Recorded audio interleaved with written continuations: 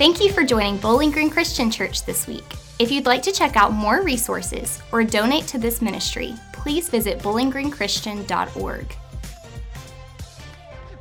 Hey church, good morning. If you're visiting with us, my name is Weston and I am the senior minister here, and so normally I would be preaching, but today we've got a special guest. This is Megan Case. She is our children's minister. Yeah. As we were planning out this series, thinking about the kingdom of God and what the gospel had to say about it, what Jesus himself had to say about the kingdom, I came across all of these passages of saying, man, if you want to get in the kingdom, there's something about this connection of becoming more like a child. And I thought there was nobody better to share on this passage, this topic this morning than Megan. So let's welcome her one more time, and then she's going to do a great job. Good morning. It's so good. Oh, I've already messed up. Can you hear me? Okay. Good morning. It's so good to be upstairs with you all this morning. So when Weston asked me to speak on children in the kingdom of God, at first I was like, are you sure? You want me to come talk to the big people and use like big people words? But I got to thinking, what makes children so different from adults? Like, when do we truly become an adult? Now, legally, we become an adult at age 18. But when do we really start to feel it? Is it when we're able to rent a car or when we get our first job? Was there some sort of initiation that we were supposed to go through? Like, when does adultness really kick in? I can tell you a defining moment for me. So as a child and even into high school, people commented that I smiled a lot. And I really didn't realize that I was smiling. It just happened, I guess, because I was happy and I hadn't really been knocked down yet. And looking back, it was probably super annoying and inappropriate in some situations. So if you knew me then, I'm sorry. But years later, I've graduated college. I have my first teaching degree, or my first teaching job, and I'm newly married, and I'm walking through the grocery one night, and this older man passes by me, and he says to me, "Smile." So I'm confused and a little offended. I wouldn't recommend telling a lady to smile or that she looks tired, but all of that aside, I realized that I had this unpleasant look on my face because I wasn't happy.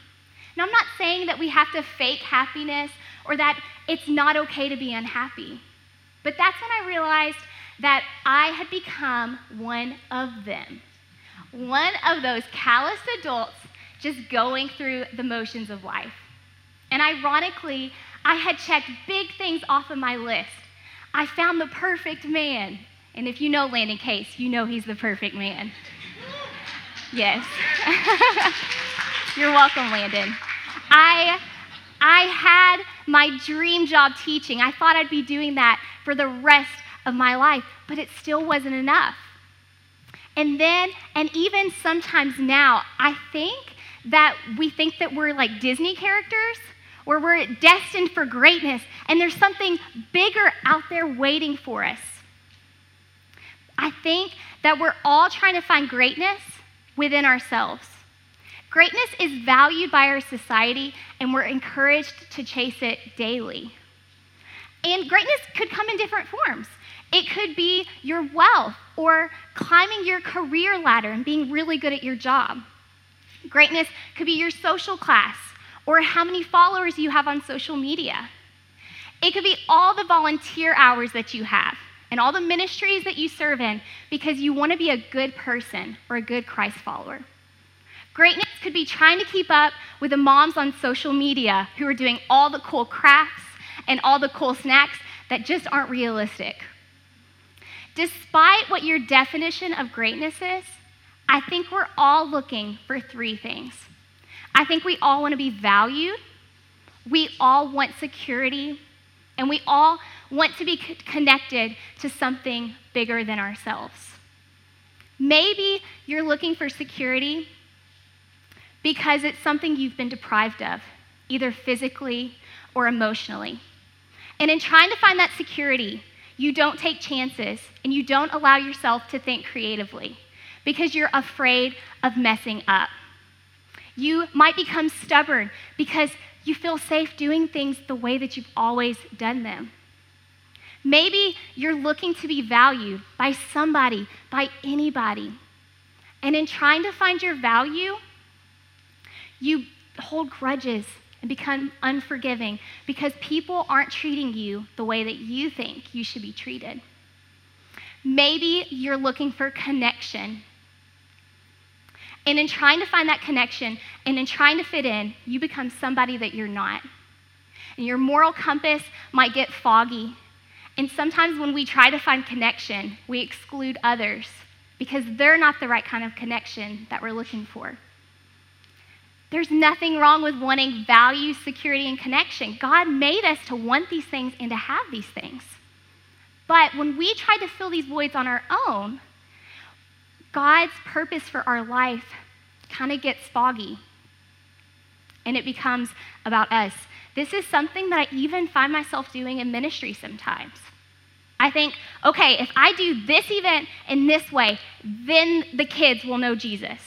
Or if I put in these hours, then my volunteers will see how much they're valued. And when it comes down to it sometimes, I think my driving force is if I do this, then God will love me more. We all want to be great, and we're not the first people to want this. In Matthew 18, we'd find that the disciples were also searching for greatness, but they found something better. So turn with me to Matthew chapter 18. And it's on the screen. You don't even have to turn. Wow. All right, we're going to start reading at verse 1. At that time, the disciples came to Jesus and asked, "Who then is the greatest in the kingdom of heaven?" The Jewish people during this time, they dealt with rank and status on a daily basis. So it makes sense that they're wondering how they fit into this new kingdom, what their role is. Like us, I'm sure they also wanted to feel valued, secure, and connected. You see, but the problem is this new kingdom that Jesus was ushering in was totally different. God had a different idea of greatness.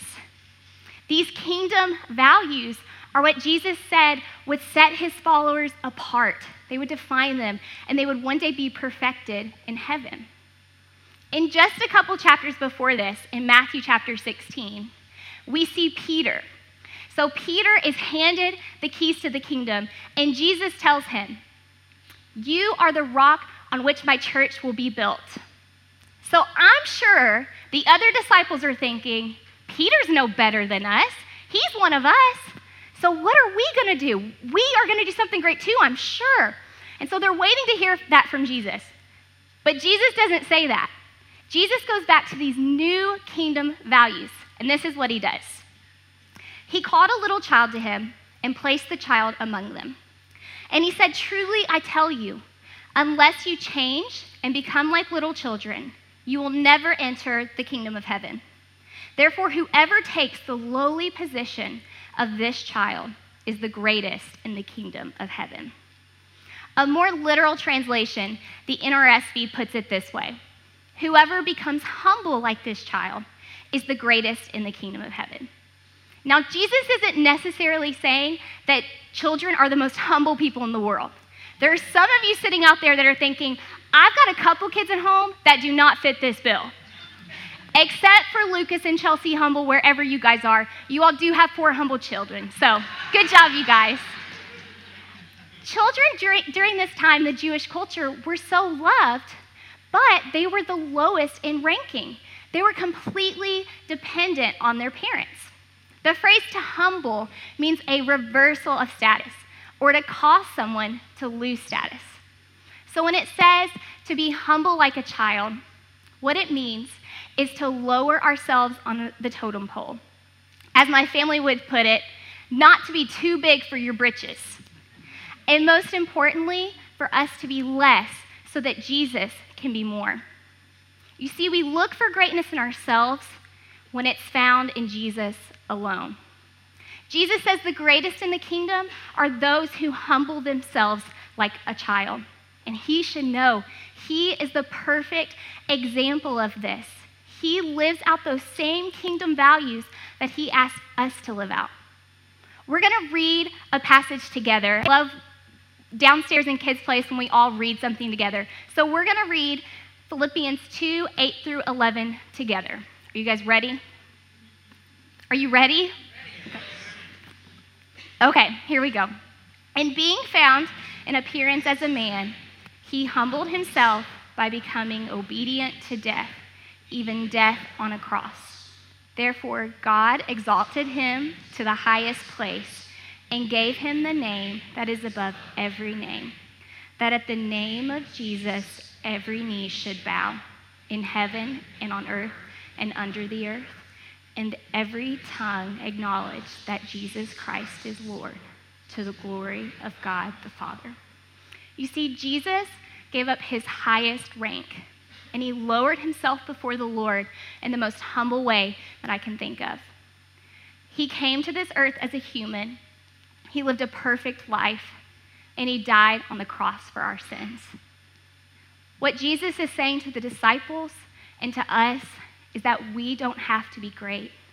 In fact, we're incapable of being great. Jesus is great so that we don't have to be, and he gives us that greatness. Isn't that a relief? So whatever you're doing to try to earn greatness, you can stop. It's already been found. And it's not in you and it's not in me. It's in Christ alone. And it's completely free. You don't have to be great to find connection. The greatest connection is in Jesus and in his church. You don't have to be great to be valued. Jesus valued you enough to die on the cross for you. And the creator of the world values you. Romans 8:39 says that nothing can separate us from God's love. And you don't have to be great to find security. Our greatest security is in Christ. The things of this earth will pass away, but those who rest in him will live with him forever. At Awana last Sunday night, we started making these blessing bags for our Room in the Inn guests. So if you're not sure what Room in the Inn is, it's a really awesome ministry where churches around town take turns housing those experiencing homelessness. So our church gets to house them on Friday nights, and our Kids Place parents could sign up to bring different items in. And our kids, they decorated these bags to put the items in, and then we'll be handing them to them in a few weeks.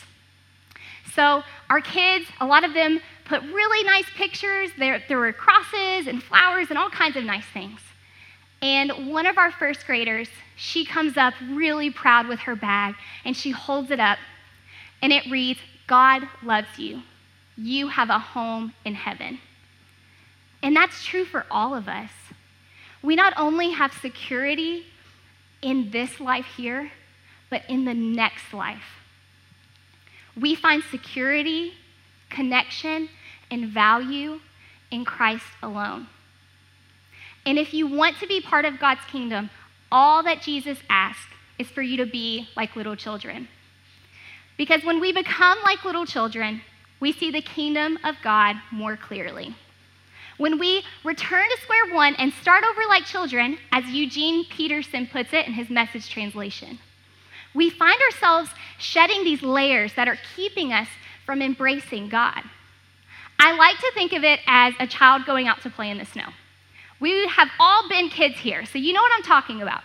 Your parents make you wear 7 layers of clothes, and by the time you get outside, it completely sucks the fun out of everything. You can't even walk, let alone build a snowman. I have an image here of my son, Howie.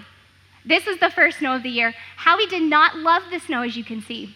And it wasn't the snow and it wasn't the cold. He was like this before we even left the house. He had already, as you can see, ripped off his gloves, and he just hated being restricted. And I think we as adults are the same way. We put on all these layers over the years.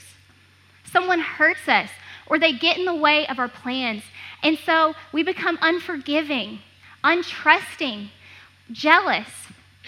Things happen in this life that kick us down, so we suit up in hopelessness and in fear. We like for things to be the same, and so we become real stubborn. And with all those layers, it's so hard to feel in touch with God, let alone able to embrace him. When we humble ourselves, Jesus is exalted, and that's hard to do when we're puffed up with pride.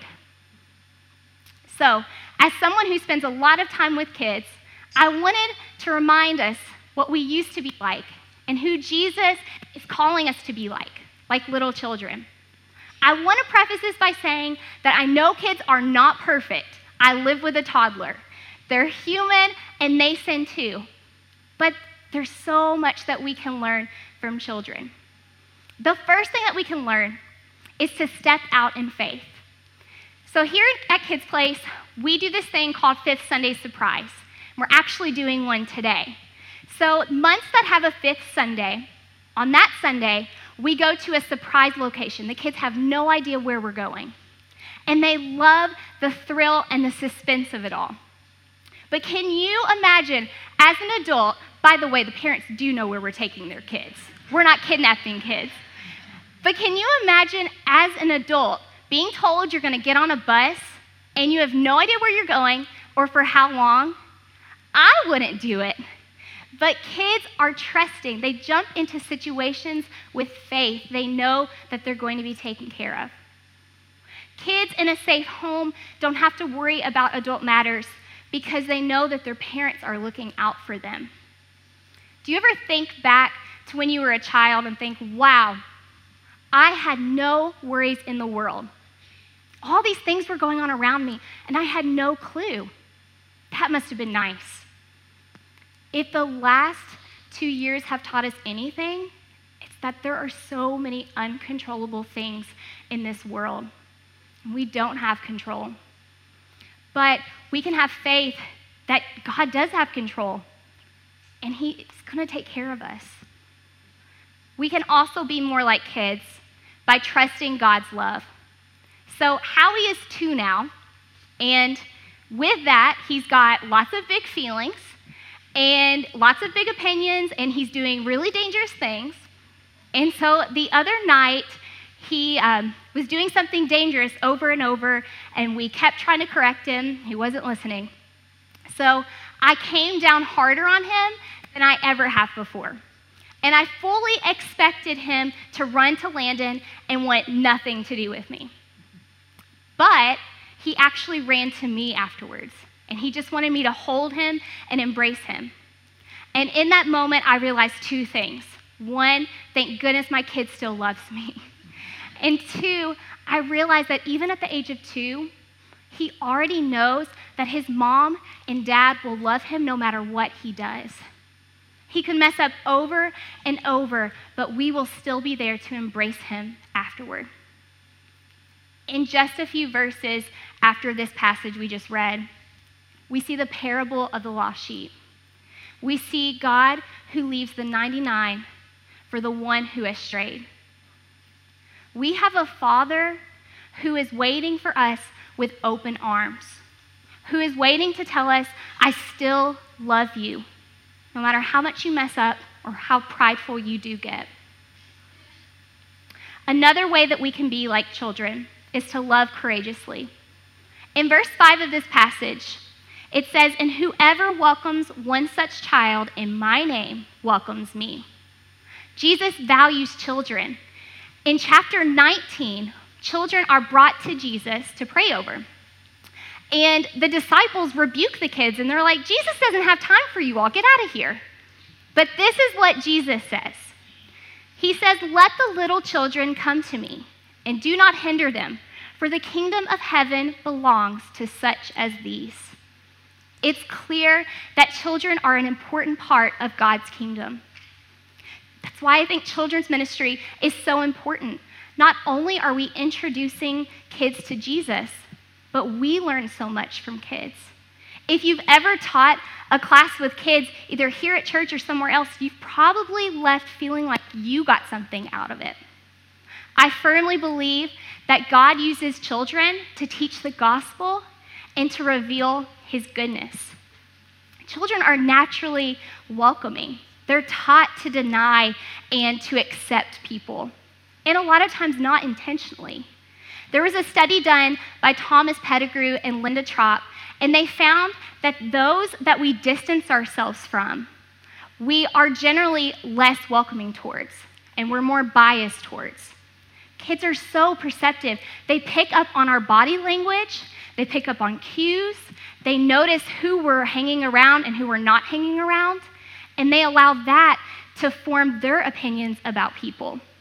They don't start out this way. They're not sitting on the playground thinking, okay, who am I going to network with today?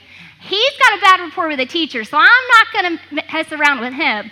Or she looks like she'd give really great birthday gifts. I think I'm going to go be her friend.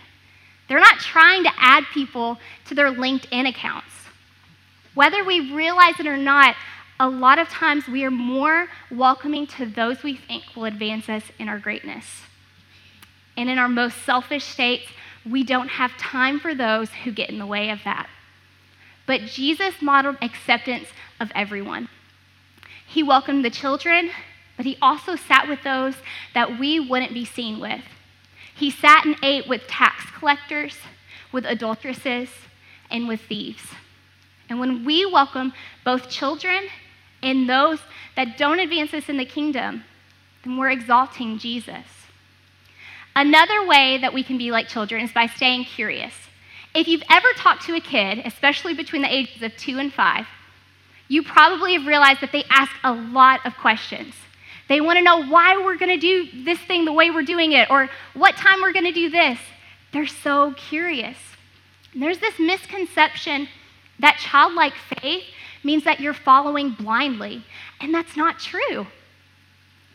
When we ask God questions and we go to him with our doubts and we try to learn more about him, we find ourselves drawing near to him.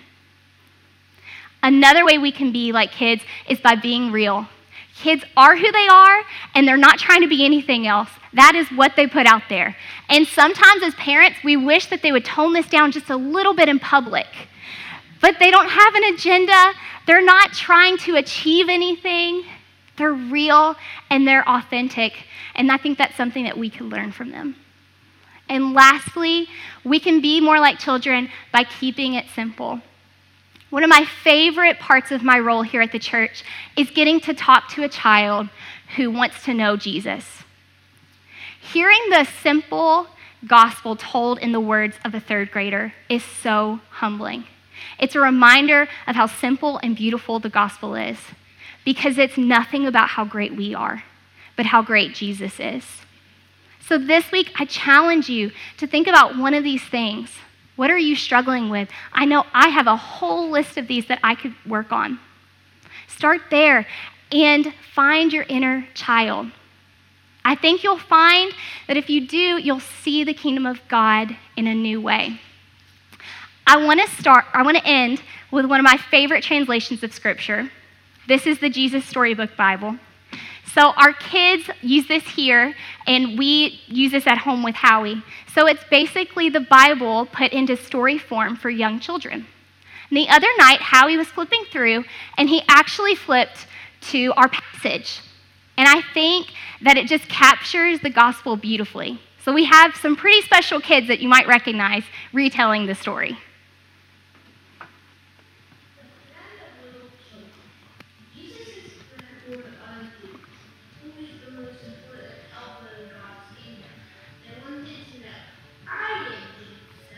No, you're not, said Peter. I am. Nonsense, Matthew said. I am the cleverest. No, you're not. Yes, I am. Yes, no, am too. This silliness went on and on like that for some time. You see, Jesus' friends had all started thinking they had to do something to make themselves special to Jesus. That if they were the cleverest or the nicest or something, Jesus would like them the best. But they had forgotten something God had been teaching his people all through the years, that no matter how clever you are, or how good you are, or how rich you are, or how nice you are, or how important you are. None of it makes any difference because God's love is a gift. And as everyone will tell you, the whole thing about a gift is it's free. All you have to do is reach out your hands. So while Jesus' friends are arguing, some people who knew all about getting gifts, in fact, you might say they were gift experts, had come to see Jesus. Who were they? They were little children. Jesus' helpers tried to send them away. Jesus doesn't have time for you, they said. He's too tired, but they were strong. Jesus always had time for children. Don't ever send them away, Jesus said. Bring the little ones to me. Now, if you had been there, what would you think? Would you have had to climb up quietly to see Jesus? Do you think Jesus would have asked how good you'd been before he gave you a hug? Would you have had to been on your best behavior and get dressed up and not speak until you're spoken to? Or would you have done just what these children did? Run straight up to Jesus and let him pick you up within his arms and swing you and kiss you and hug you and then sit you on his lap and listen to your stories and jets. You see, children loved Jesus, and they knew they didn't need to do anything special for Jesus to love them. All they needed to do was to run into his arms, and that's just what they did. Well, after all of the laughing and games, Jesus turned to his helpers and said, no matter how big you grow, never grow up so much that you lose your child's heart, full of trust in God. Be like these children. They are the most important in my kingdom. Be like these children. They did an awesome job. Yeah, we can clap for them. Okay, I'm going to end with prayer, and then Jesse will be coming out. God, I just thank you just for the opportunity to gather with other believers, and I thank you for sending us Jesus. I thank you that we don't have to earn anything, that we don't have to be great. And so, God, I pray that you would just help us to trust your love. I pray if there's someone in here who's trying to fill that void on their own and they know that that hole is there, I pray that they would step out in faith and that they would accept you in their hearts. God, help us to be more like children this week. Help us to realize that we don't have it all figured out, but you do. We love you. In Jesus' name, amen.